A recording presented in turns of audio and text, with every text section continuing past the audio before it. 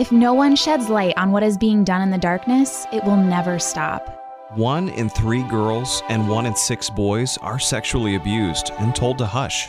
Breaking the silence is the first step to healing.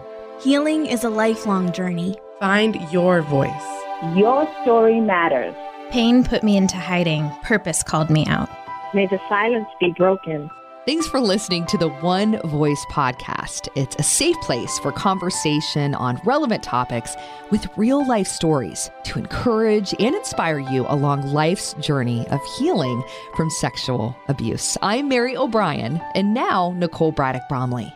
Well, we are back again, and I am really delighted to have this guest with us today, Jennifer Arnspiger. She is a somatic coach, and her work I have just been following for quite some time and have just really loved learning from her and just gleaning knowledge and understanding and just the compassion and love that she has for, especially for survivors of trauma, has really impacted me. So I'm so excited to have you on the One Voice podcast. Jennifer, welcome. Thank you so much. It's such a pleasure to be here. Great, great.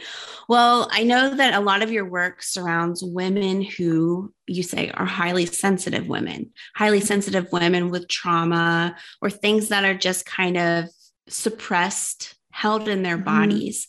I wondered if we could just begin by talking about what that means to you. What would a highly sensitive woman be defined as or look like to you? And then, and just what does it look like to be a highly sensitive woman holding trauma inside?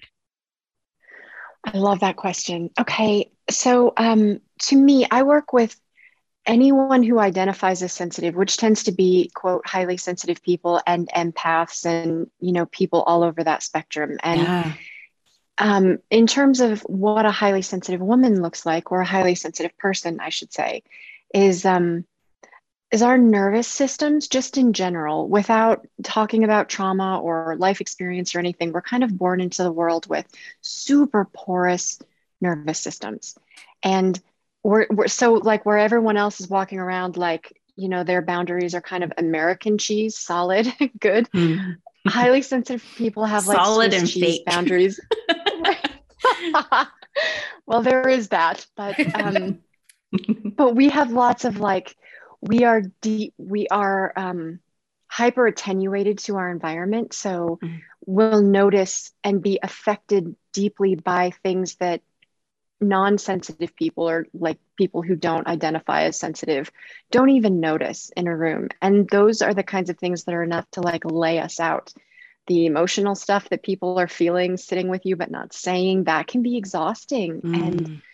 And, so just existing that way in the world, it's also really normal that highly sensitive people don't know that we're highly sensitive until we're about midlife and we're trying to figure out why life has always been such a struggle. Nobody ever understands us, right? Mary, I see you nodding. Do you identify as that? Yeah, big one. Mary, I'm like, yes, nailed it. Yeah, right? And so what I really love to shine a light on is the idea that really just, and I don't even say this in a martyr type of way, but the truth is that being a highly sensitive person is a relatively traumatic experience in and of itself, because growing up without any idea why you feel so affected, and I'm sure, I was just listening last night to the interview, I think you did 2 interviews ago, I can't remember her name, but she was talking about chronic pain and trauma. Yeah. Anyway, it was a wonderful interview. And the idea that when we have experiences that we can't qualify and we can't process, and our nervous systems are overwhelmed, our bodies react with physical symptoms, is heightened with highly sensitive people, because we're taking in so much more, and we have so so much, what's the word I'm trying to come up with? It's harder to defend our boundaries. They're not innate. And so for a long time, we're just kind of absorbing other people's everyone's energy. And that's interesting. I just had this conversation. One of my sons he's highly sensitive. And we had this conversation just last night he was like, it's just hard for me. He's like, why does my brothers not walk into a room and just feel overwhelmed by what everyone else is feeling? And I'm like, because they don't 100%. know. They walk in Yes. as just them, but you walk in as someone who needs to read the room, right? Or doesn't even need to, but go ahead. It happens intrinsically. Like, I don't even want to read the room, but I'm super aware of all the things. And I'm sure, you know, Mary, I'm sure you can relate to this, but like, you walk into a room and you can just tell who's angry, who's happy, what they're angry about. And when you're young and you don't know that most people aren't like this, you try to talk with people and be like, hey, are you okay? And then you're seeing things in people that they're not necessarily even aware of. And so then you're kind of faced with we're not talking about that. And you get really weird about what you notice and if you could trust yourself. And that's not even addressing the part of the highly sensitive journey that I hear all the time, which is, you know, we kind of, because we want to fit in so much after like a decade of that, the teen years are rocky. We tend to sell ourselves out in a lot of ways, you know, like we put up with things that we wish later that we wouldn't have because it seems like this is normal, I guess. And we just amass so much, but it's subtle, you know, a lot of times it's not always subtle, but like we amass so much. We just hold this in because we eventually start thinking there must be something wrong with us. And that, coupled with our kind hearts, makes us just walking snacks for narcissists. And I don't know a lot of highly sensitive women who haven't had exposure to a narcissist that makes their dark night in midlife even harder. And that's kind of where I like to meet people, because that's where I needed help and I couldn't find it for myself. Yeah. Wow. And I think that's a story that isn't really talked about too much, right? I agree. So a lot of us are walking around with these experiences, like we're good people. And like I tell my son, like, this is your superpower, but like that superpower can be taken advantage of by people who are preying on that, on those good-hearted, you know, martyrs, you know what I mean? So there's such such an important piece that you're doing and talking about this, where it's acknowledging those superpowers, those great things within the highly sensitive soul, but also like protect it and know that like not everyone gets access to you, and how to do that, how to boundary that. And that is so just important. Yeah. And it's like the ultimate mountain. It's Everest, you know, because you can do it one day and it's exhausting. And then you think you're good. And then someone else will bring you a challenge. And it feels like it never ends. Mary, I know you know right? that like, one. Do you relate to that? It's funny. I feel like when you were talking about you walk into a room and you're assessing, you know, just faces and the vibes and the nonverbals and, you know, how someone's sitting or how they're standing, or I feel like I'm an FBI CIA agent and I don't want to be, but somehow I got that badge and I walk in a room and I'm just like scanning, my brain just like taking in all this information. And I'm like, holy shit, like, can I have a glass of wine to just, you know, like, bring it out, because you're just flooded with so much, even though you're not trying. You're just absorbing, like you said, everything in the room and every person's emotions and feelings and thoughts and, you know. Yeah. And like, think about the energy that she just encapsulated. That's walking into a room. That's not even living life. You know what I mean? So our like constant level of here, and I feel like that does things to us, like really personal, really quiet things. And it, in my experience anyway, and what I'm really interested in is that it makes it really hard to trust ourselves, and it makes it really hard to be in our bodies. And it's almost always a truth in my experience, and certainly for me, that part really feeds into the whole you find yourself in a toxic relationship dynamic, because it's tragically familiar to be kind of out of our bodies and not trusting ourselves. How delicious must that seem to someone who wants a dissociated, scared woman who's not going to stand up for herself? You know, so I hear the whole, and I don't know if this, Mary, this is something you can relate to, but I think also a lot of sensitive women are like the last person to try to make something about them. Right? Like we're very sensitive, and because we can read other people's energy, like, let's talk about you because it doesn't matter. I can handle me, but I can tell you're in pain, right? We do that all the time. So when people treat us badly, from just like parental dynamics or relationship dynamics all the way up to the sexual abuse, boundary violation situation, it's so common for us to just hold that inside because maybe this is normal and we're just too sensitive. You know, and holding yourself back, right? Like you're containing parts of you because you're afraid maybe of what the world might do with that part of you or something. Yeah. Well, and in that way, I don't think that a highly sensitive survivor is different than any other survivor, would you say? Yeah. I mean, I think that's pretty normal. The whole, I'm going to hold my story for fear of expressing it. Right. Yeah. Well, I love what you're talking about here, just where, you know, the suppressed trauma is held in our bodies, and basically like just these unreleased feelings and memories that we're holding in, specifically as trauma survivors, but especially if you're a highly sensitive person who maybe has been taken advantage of in the past. I mean, you've been brought up narcissism like that. These are all just it's just like this, I picture it as like this big ball of yarn. Like it's just so twisted up and we're holding it in, and there's so many layers. Like, oh, is this my trauma? Is this because I'm highly sensitive? Is this because I was in a toxic relationship? Like, what Sean is it? Right. So there 100%, are all these things inside of us. And then, as you say, they manifest in our bodies.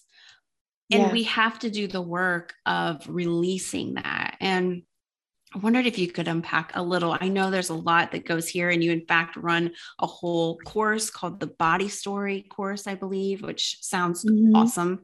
And we'll talk about that a little bit more, but could you give us a little glimpse into what that looks like in beginning to release some of the stuff that's wound up? Yeah.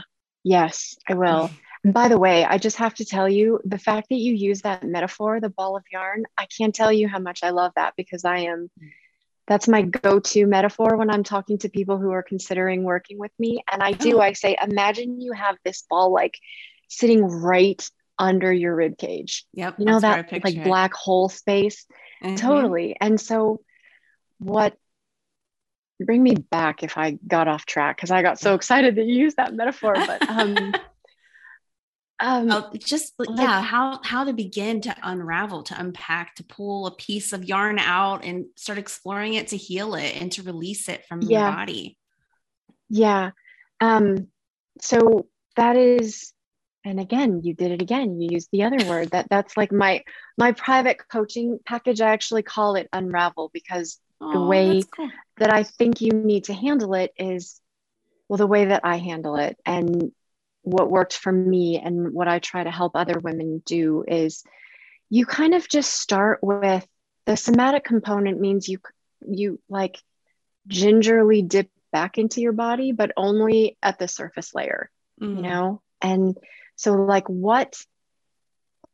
because the idea of feeling your repressed stuff to release it is like the scariest thing in the world, right? Nobody really wants to do that. And it keeps people in prison for such a heartbreakingly long time. It's totally understandable. You're not ready until you're ready. But once you're ready, the way that I approach it is you have to give yourself permission to have, to express dark emotions.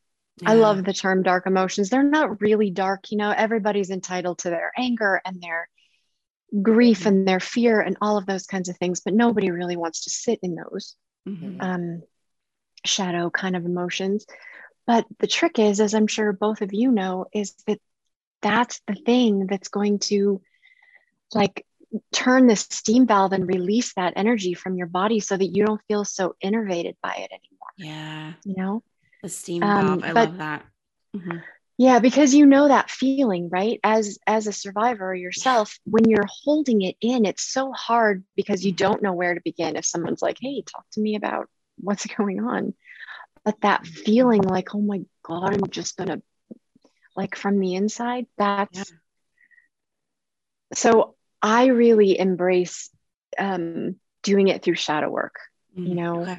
and the first thing that has to happen, and I think this is hardest for sensitive women, honestly. Maybe that's an overstatement, and I certainly don't mean to, you know, alienate anybody. Forgive me, it's really early for me. But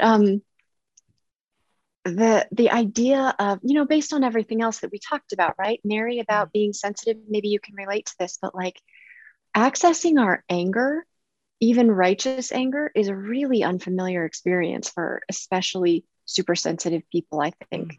Maybe for everyone, but I wouldn't know because I'm super sensitive myself. And it's like we have internalized messages for a long time, like we don't have the right to get upset about that, right, or the way somebody's behaving, or and that's probably not particular to sensitive people, I would guess. But the whole, you have permission to call this trauma, you have permission to call, am I allowed to swear on your podcast? Yeah, I already did. Like you have permission. Oh, good. I'm sorry I missed that. Like you have permission to call bullshit on this person's behavior, and you have permission to be mad about it or really heartbroken about it. And not just, so we start there, like, let's talk about how you're really feeling about something, you know? And and then once we kind of find out what you're feeling, I use writing. Like I actually invite people to do a lot of writing to give an actual voice to that feeling. You know, like, who are you really talking to? That idea of like, you write your abuser a letter and to set yourself free, whether you ever mail it or not. It's that kind of energy.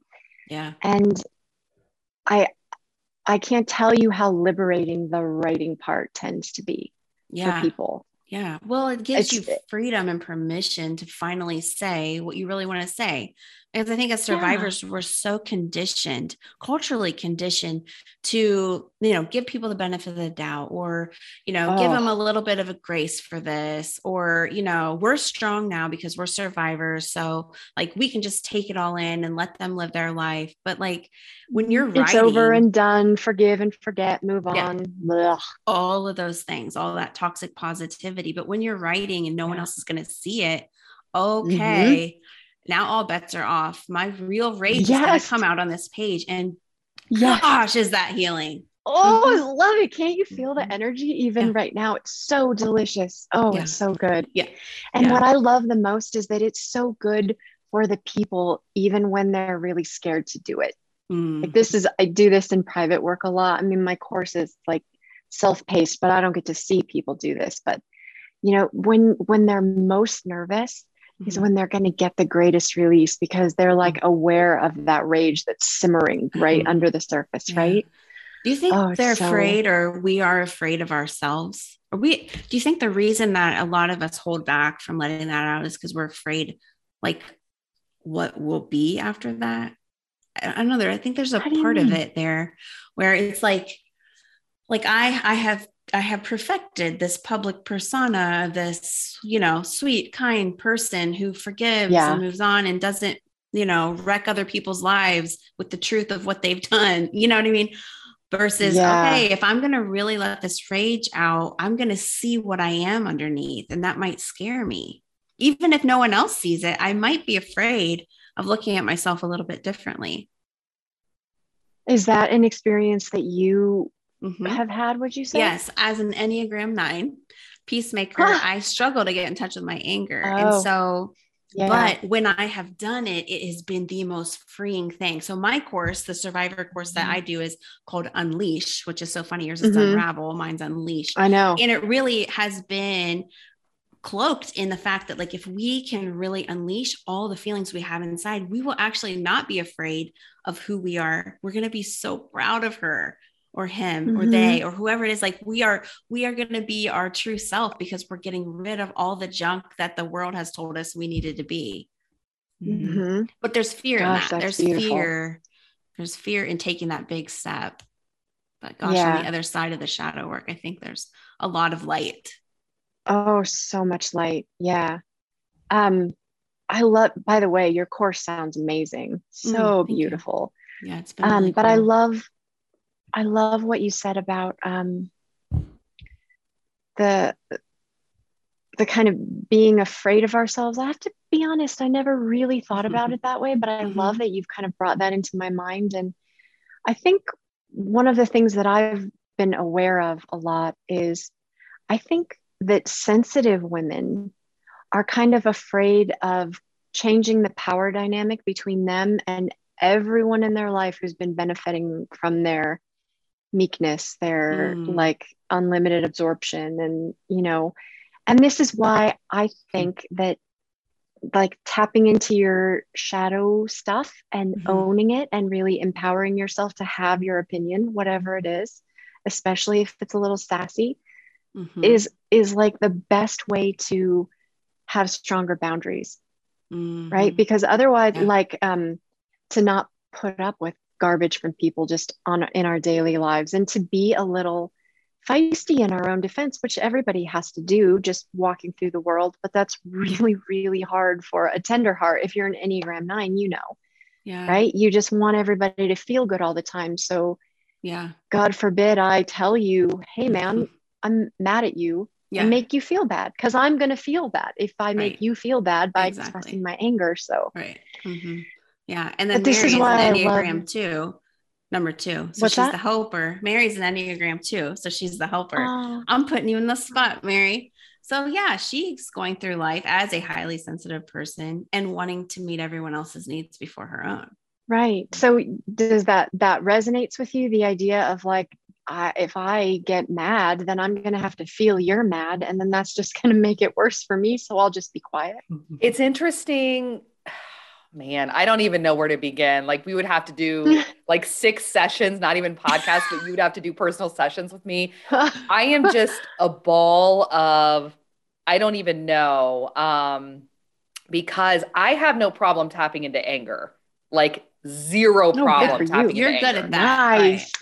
I'm so good at tapping into anger. However, depending on my relationship with the person or the entity, whether it's at work, whether it's, you know, a parent, you know, a friend, my spouse, that's where I pick and choose where it feels safe to release and let that anger out. So I have no problem letting it out. If it's a safe environment with that person. However, as you said before, it does get a little dicey and a little sticky when all of a sudden we look at this relationship where someone else has held the power, but we are flipping done with that. And like, I'm not your, you know, I'm not under you anymore. And like, I'm kind of getting up here and the chip on my shoulder is getting bigger. And I've experienced that more recently in my life. You're able to start to chip away at that dynamic that you're no longer willing to put up with. But it's still a little weird because being highly sensitive, and also I'm a very anxious person, you know, you have all these wheels are turning of like, yeah, look at that anger. Ooh, what does that do now? Or, gosh, that probably really hurt them. Like, even though I can sit in this confidence of this anger, I still have this voice in the back of my head sometimes until I continue to exercise this muscle to get more natural and more comfortable in it. And it's still new in some of my relationships and some of my areas in life. So I just feel a little kind of all over the place with all of this. Well, and what Jennifer said too about like doing the shadow work, it shows where people have benefited off of your servanthood, off of your tender heart. And once you find your voice, whether it's anger or not, people start to not get the benefits, right? Their stuff's getting called out, and that becomes a whole new ball game to deal with. Yeah. And a lot of times, can you hear me okay? I think I pushed a rogue button on my headset. Okay, good. Okay. Sorry. No, you're actually more clear now.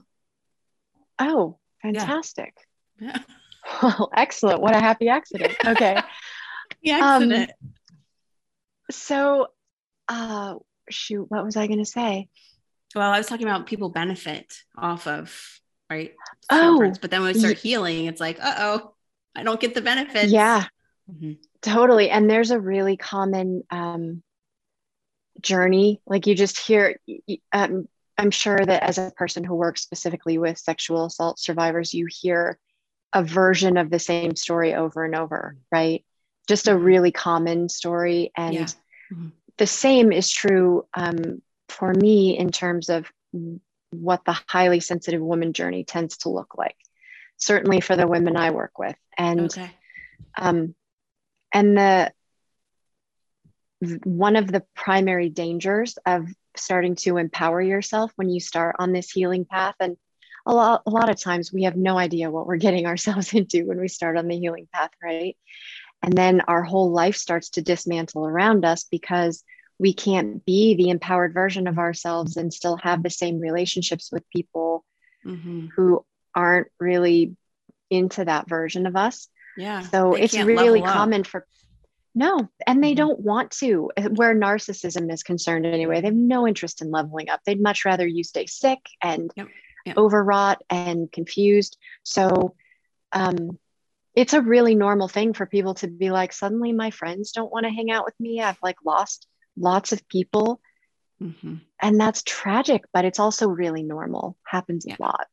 That's good. That's good to normalize that. I think, it can feel like a lot of grief for many of us as we're on this healing journey. We're losing people, or we're losing interest in some people who are not able to keep up with us, but that it's normal. Right.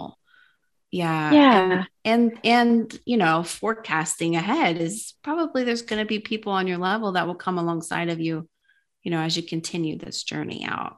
Yeah, that's good to hear. It's helpful because it's a insanely, I'm sure that you do a version of this yourselves, but it's an insanely brave thing to try to heal from trauma, any kind of trauma, especially when it's so deeply impressed on you that it's like in your body and it affects your life. I mean, it makes us feel so tender, I think, and this I'm sure true for everybody, not just sensitive people, but it makes us feel so tender and vulnerable that it's easy to go through a couple of years feeling like a walking open wound, right? Yeah. And that can like reinforce the idea that, oh my God, you're so sensitive. But the truth is that sensitive people undertaking a healing journey are like the strongest, most hardcore, emotionally resilient, amazing, any survivor undertaking the healing journey, not just a sensitive one. Do you know what I mean? I do. Right? Like I'm constantly celebrating their like insane levels of bravery. Yeah. And it's true. And those are the things that we need to begin speaking to ourselves, right? Whether through journaling or just even out loud, like those are the things we need to be reminded of from ourselves. I wanted to pop over real quick to remind you about Unleash. It is our 8-week e-course and virtual support group for survivors of sexual abuse.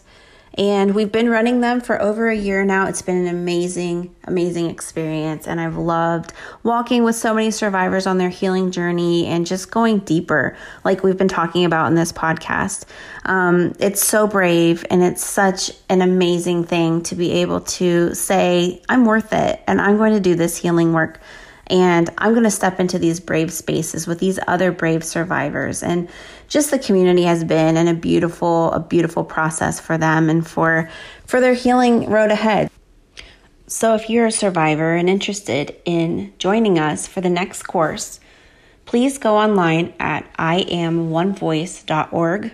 You'll find all the information there, and you can book online now and reserve your spot. Each group is a very, very small group. We max out at 8 survivors. Just to keep it as a safe space, a small virtual space where you truly will experience belonging and find freedom for your wild soul. I wanted you to tap into, if you can, just like the idea of like self-love, self-compassion versus self-hate. I just think that's such a journey for so many of us, especially who have gone through trauma, who are highly sensitive. Just what kind of work have you done with with people that have gone through your course on those topics? And how do you kind of get to a place of acknowledging the self-hate you've had? Because a lot of us don't even know we're doing it, but it's affecting everything. Yes. Yeah. It is. I love that question so much. I will say that my course, my body story course, is really largely about self-hate. I don't say on the outset this is about self-hate, but what I say on the outset is we're going to take like a journaling tour through your body and all the emotions that tend to be held in all the different organs and systems. And we're just going to explore in each of those places to see if you have anything around, like, well, I think everything starts with anger and rage. I'm so in love with talking about anger and rage. I think it's so important for all the reasons that you mentioned earlier. And it's just such a cleansing, activating in a good way kind of force. And it ignites us with our, like, so in my experience, the way that it tends to work is that we at least for sensitive people, and I'm pretty well entrenched in that world, and I'm pretty deeply sensitive, so I don't know if this is the same for people who don't identify that way, but because we've suppressed so much, trauma survivors, and our story is so tangled, like you say, we tend to feel like heavy and depressed and hopeless first. Like, what's the point in me saying anything or doing anything? But then when I'm working with somebody, and even in the course, I would say, like, okay, well, the fact that you're here means you have some stuff. So however you're feeling now, what's underneath that? Like, what's the memory, for example? And then they might like tap into a memory, and then I'll ask, well, get specifically, like, how does that memory make you feel? And it's always a little like, sad. And then we'll talk about the sadness for a while and journal around it. And then under the sadness is like some righteous indignation. It's not anger yet, you know what I mean? But it's like, oh, so that wasn't cool, right? And it's so helpful. Probably wrong. Right. And then I love to be there and be like, yeah, it was. So let's like talk about how that was some bullshit.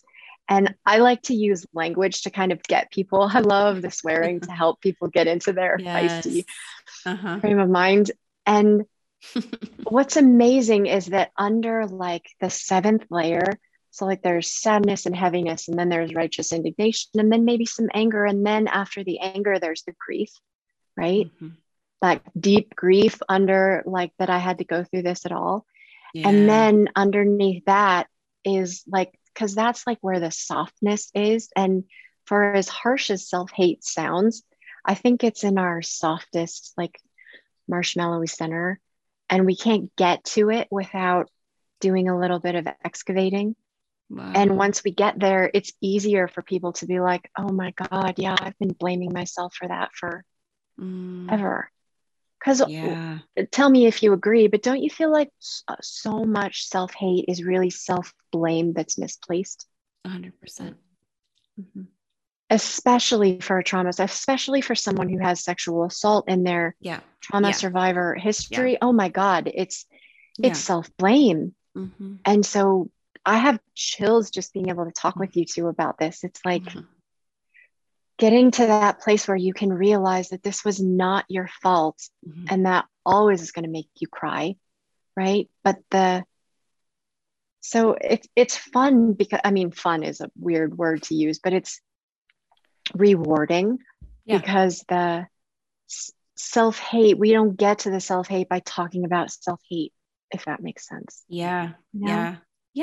Well, in a lot of parts of our healing work, like you can't go straight to this like heavy topic that has all these connotations around it. Like you have to do a little dance to get there first, because it's too hard. It's too painful. It's just safer.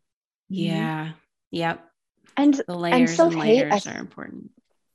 Yeah, so important. And self-hate, I think, like anger, are probably the two like foundational damaging things for us to hold, and the two things that seem scariest to go near at first.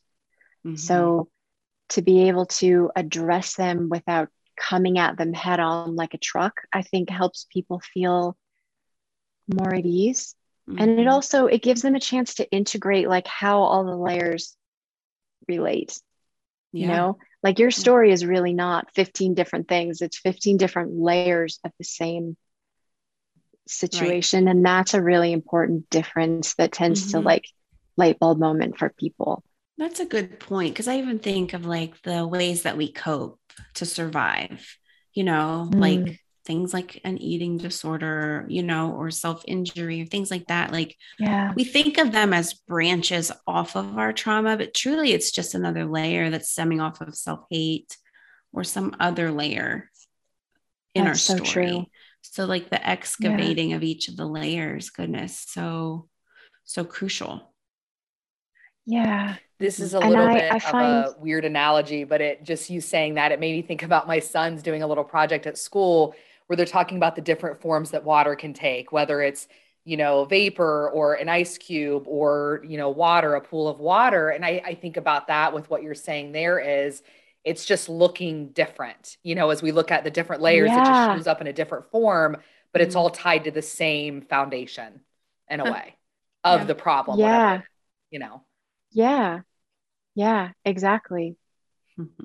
And don't you feel, just listening to you say that, I don't know if I'm the only one, but I got like this wave of compassion just listening to you kind of present that metaphor. Like, yes, it's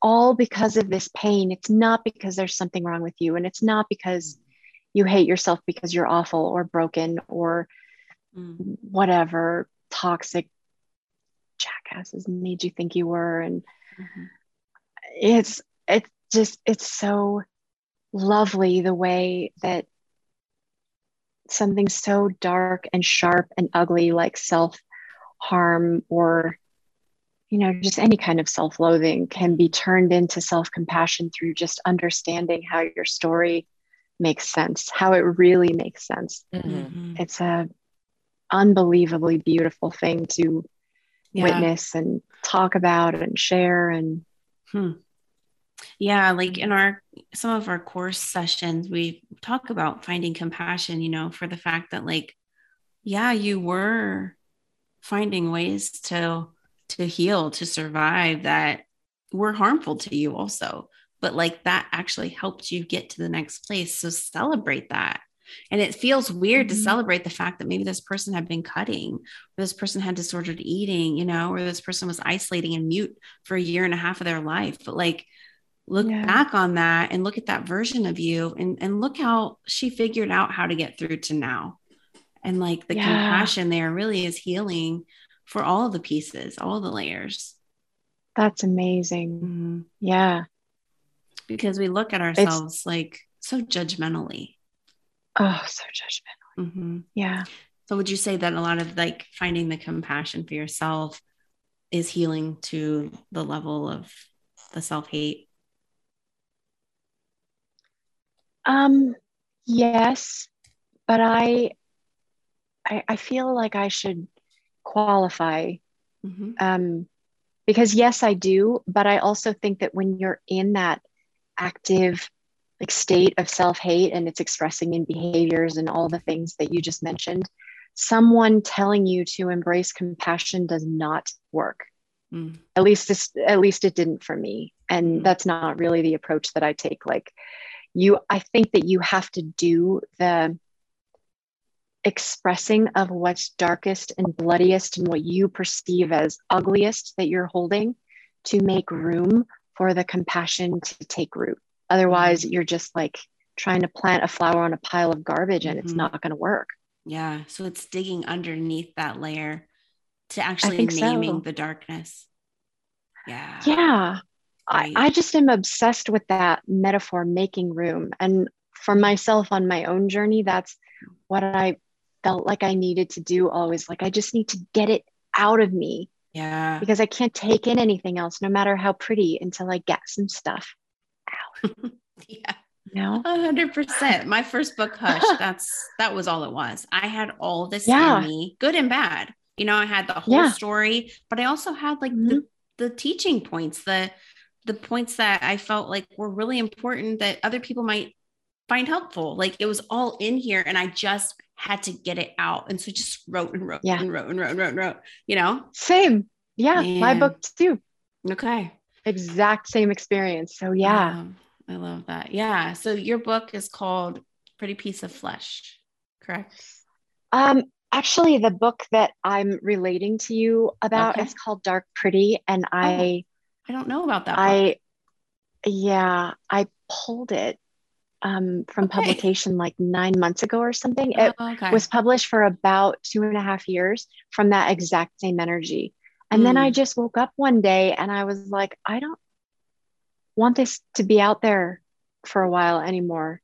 I can't explain it any more than that. I just decided to trust it. But lately I've been having this desire to share it again. So I love you're kind of reigniting that, talking to me about Hush, which by the way, that's the greatest title for what I'm sure is inside your book ever. Thank you. I love it too. Yeah. Well, that's really cool. I love that. The idea of like, you know, I put it out there, but no, now it's for me. It's just for me. Oh, wait, maybe it might be for others now again. Like we get to choose. Because I'm different, you know? Yeah. It's great. But that same energy of, sorry, other people, you're just giving permission to other people to kind of like, you own your story. You own your writing. You own this. Like, yeah, it's for no one else. And if you're choosing to pull it for a few months, that's yours to do that with. That's great. I really love that. Thank you for that little clarifying perspective. That's really 100%. Great. Yes. Yeah. Let's see. I don't want to take up too much of your time, but I did have a couple other things. I love this. Okay, good. Well, I wondered if you would be willing to talk a little bit about, like, I feel like in some of your work and the things I've seen, you've talked about dissociation without calling it that, you know, just like being outside of your body, which is something very common to especially sexual abuse survivors. Do you feel like has that been helping the people, the clients that you work with to find healing, to allow them to express their stories, come home to their bodies, all the things that you do? Has those who struggle with dissociation, has that been harder, or is that just part of the work? Is because we're all kind of outside of our stories and trying to like come back in? Is that just kind of part of it? That's actually what I think. Mm-hmm. The latter statement. Okay. I think that even when you're not, what I really think is that as scientific a term as dissociation is, and you mentioned how I like talk about it without talking about it, like using the term, and I kind of do that on purpose because I think when you hear something like that, even the word dissociation, when I first heard it, I had no context for it. I'd never heard it before. It was after we'll call it, the dark night of the soul that happens after your world falls apart underneath you and you start your healing journey. And I just remember seeing that word and my whole body just went, yeah, that's what it is. And same with like you're outside your body. I think that when people who hear versions of those phrases, they just have like a somatic, totally 100% that's me. Like a flare that goes off in the darkness. And I personally have found it super shocking and validating how many people feel like they resonate with the idea that they're outside of their bodies. It's just another one of the things we were talking about earlier, where it's so easy to think you're the only person who struggles like this. You're the only person who can't heal fast enough, or whatever it is, can't be in their body. What is wrong with you? What's your problem? Why are you so weak? And then you start hearing about how normal it is. And oh my God, it's like balm, isn't it?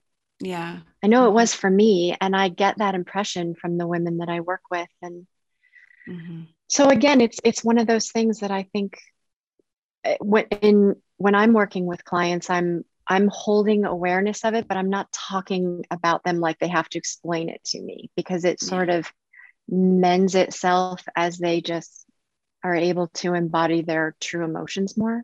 Does that? Yeah. Yeah. And the like way that you your... do that would be through like journal prompts that kind of bring them in to the body, would you say? Yes. Yes. I do in my, yes, in general. In my private work, I tend to use journal prompts and conversation.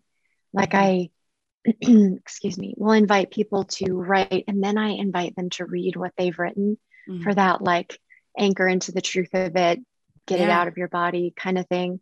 And the reading out loud really helps, which is great. The people who go through body story, I might recommend, like in this prompt, this is a really good one to read out loud, just to an empty room, just to get it out of you. Yeah. But I feel like being witnessed by somebody is like hyper valuable. So I do too. I do that. Yeah. That's really cool that you said that. I mean, so I told about my abuse when I was 14, and then I decided not to tell anyone again. I told my mom, she did the right thing. But then I didn't want anyone else to know because I was afraid of what people would think about me. So I didn't even tell my best friend or anything for like a full year. I never told anyone else again.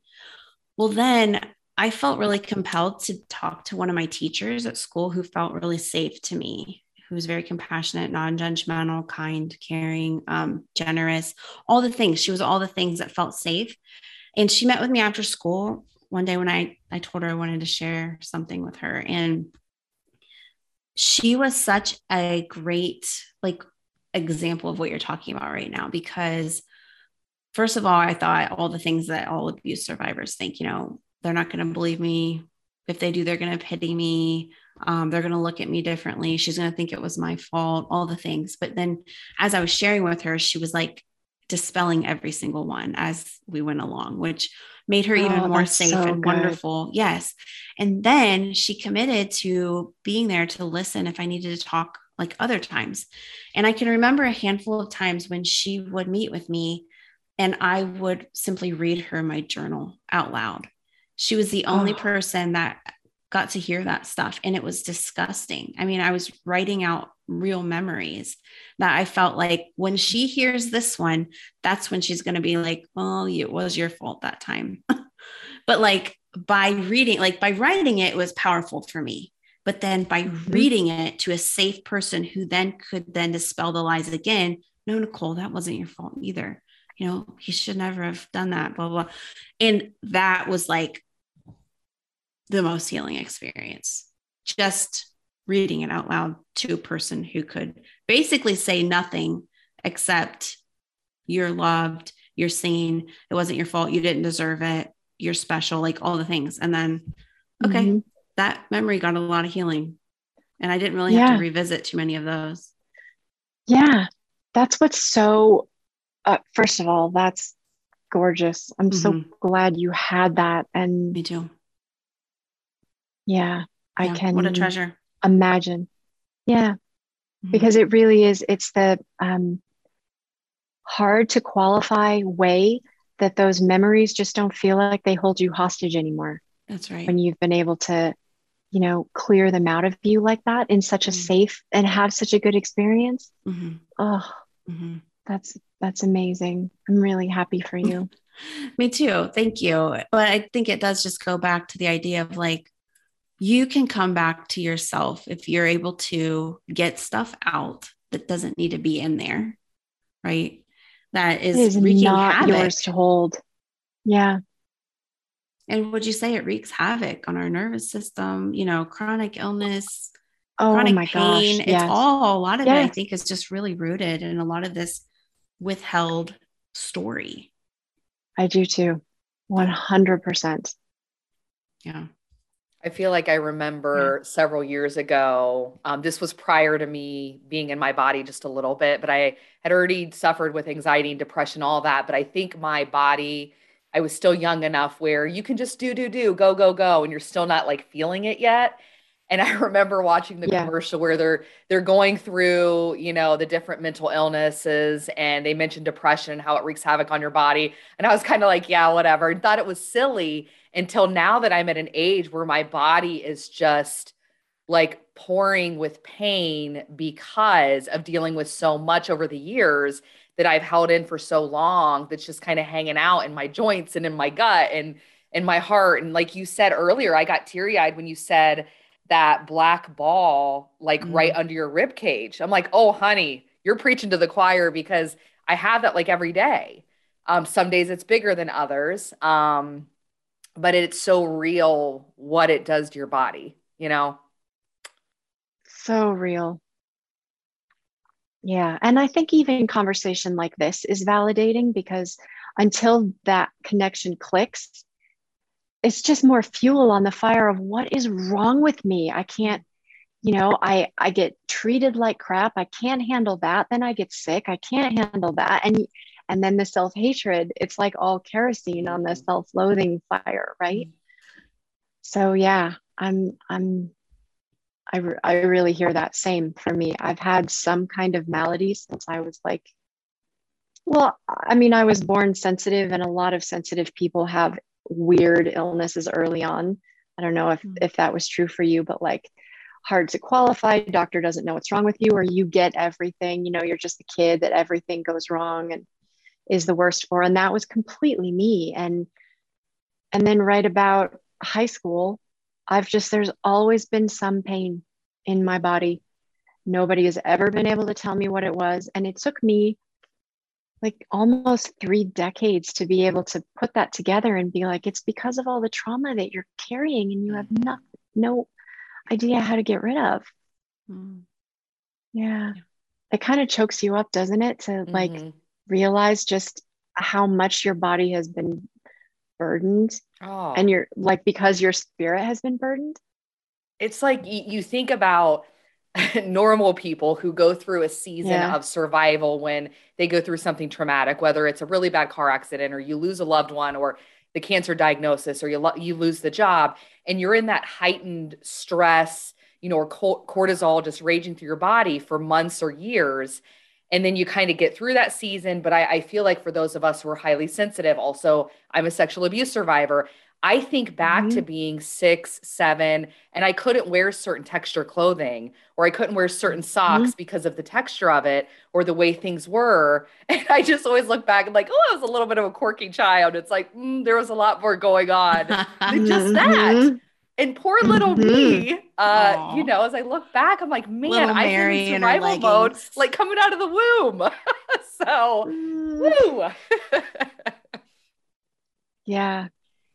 I can relate to, I'm also a sexual abuse survivor, and I don't talk about it a giant amount, but I do a little. And I can relate to the whole, like what you were saying about clothes. And with me, it was clothes, but it's also like, I can't eat anything that I used to commonly eat, like within the relationship. You know how there's like rituals, like we go get coffee every weekend or whatever.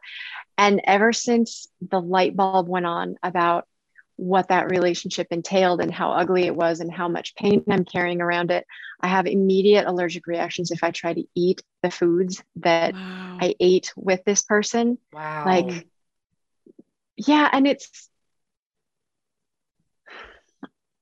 I feel a little nervous to speak about my sexual assault, because I'm maybe not going to use the best language, and I apologize if I use language that's in any way insensitive, but like mine felt very subtle, as opposed to like childhood sexual abuse, where any reasonable person would look at that and be like, that's completely, obviously, clearly not okay.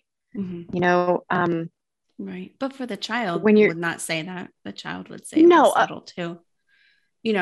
Okay. So yeah. I'm just saying, give yourself grace. It's your story. And usually for every survivor, it feels really subtle. Well, that makes a lot of sense. And that's very kind of you to say. Thank you. But yes, inside it. Okay. So inside it, it feels so subtle. And then when you get outside of it and you start like realizing what it was. I don't know if this is something that you can relate to, but even now, even after all of the healing I've done and all the talking about it I've done, when I think about episodes, I can feel emotion billow up in me like a tidal wave. Like it's almost palpable.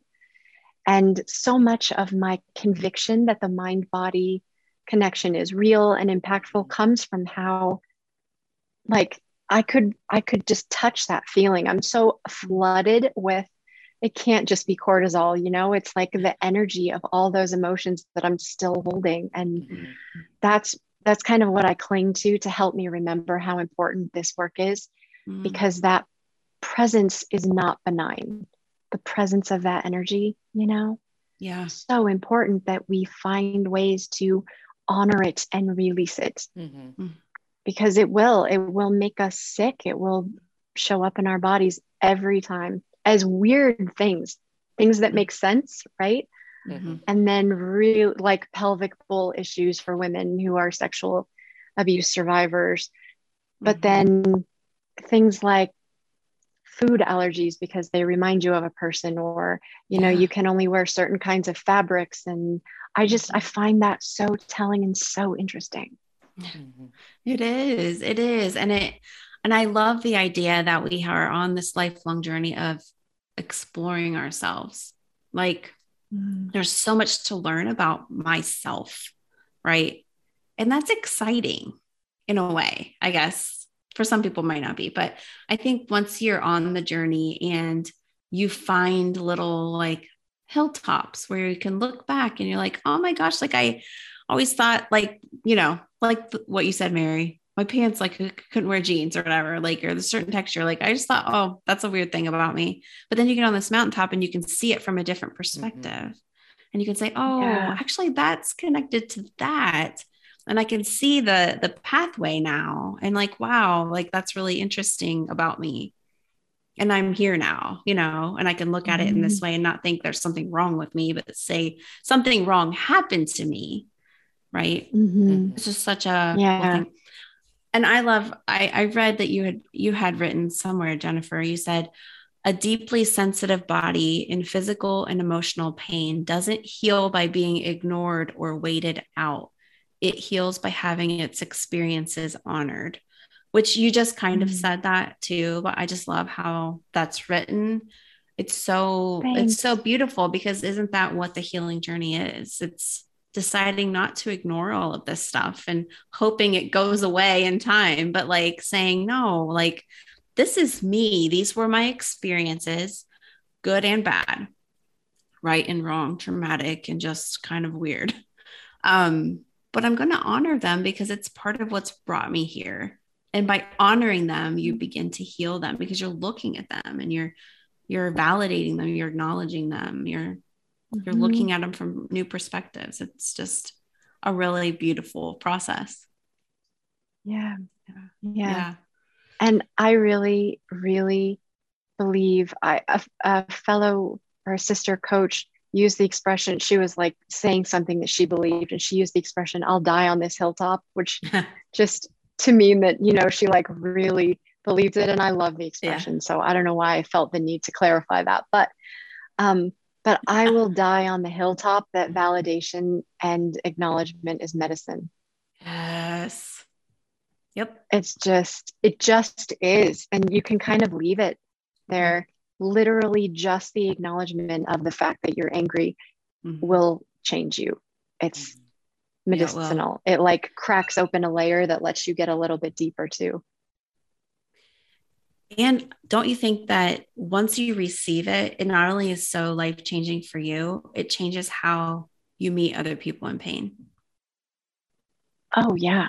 100%. Yeah. I became way less of a fixer when I realized that none of that even did anything except put me into the same garbage dump as other people, versus saying like, I see you. Like, that's really hard, because it is hard and it feels like it is hard, but like, you know what I mean? I do. Yeah. That's like a magical boundary you have in place. Well, learn the hard way, but yeah. Thank you. Most of us do. Yeah. And I will die on the mountaintop of when you don't feel alone, it changes everything. Yeah. Mm-hmm. And that goes into validation too. And just like, realizing there's others who get it. They've been there too. Yeah. And like, we're all in this together. Yeah. Yeah. 100%. What a great conversation. I've really enjoyed this. It's been so nice for me too. Good. Well, tell us a little bit more about Body Story or the somatic journaling or whatever, all the things that you're doing. And I know you are coaching. So how can people get connected? How would you want them to learn more? Well, I have some space in my roster for some new clients, but I'm currently revamping my website, which is amazing timing, but there it is. So if people are interested in learning more about working with me or what I do, they can always message me on Instagram. That's probably the best way. Okay. And I'm at Highly Sensitive Healing. And I do my best to respond every time I get a message. And in about 2 weeks, my course Body Story is going to be opening.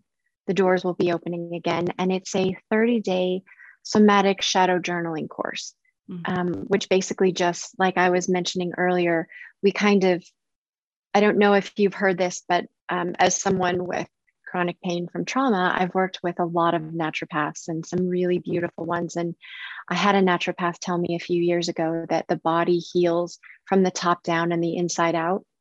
So like when you're trying to heal anything, you have to kind of think about it like it's going to go from the inside before you see it outside. And I just found that so interesting that I sort of modeled my program after we're going to write and follow that same healing trajectory. So the course is really about, the truth that your body, based in Chinese medicine, your body tends to hold certain emotions in different organs, like your thyroid is the source of your personal expression and like you're speaking your truth, and then your liver holds your anger, your kidneys hold your fear, that kind of thing.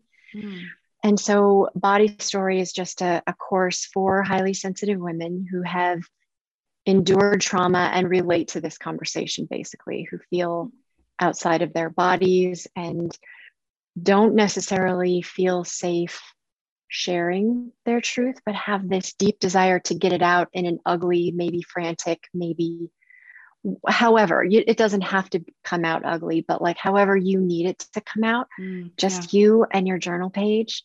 So it's very private. They can go as fast or as slow as they want. And it kind of just invites them to move through their body and check in and say, when we talk about suppressing your truth, what comes up for you?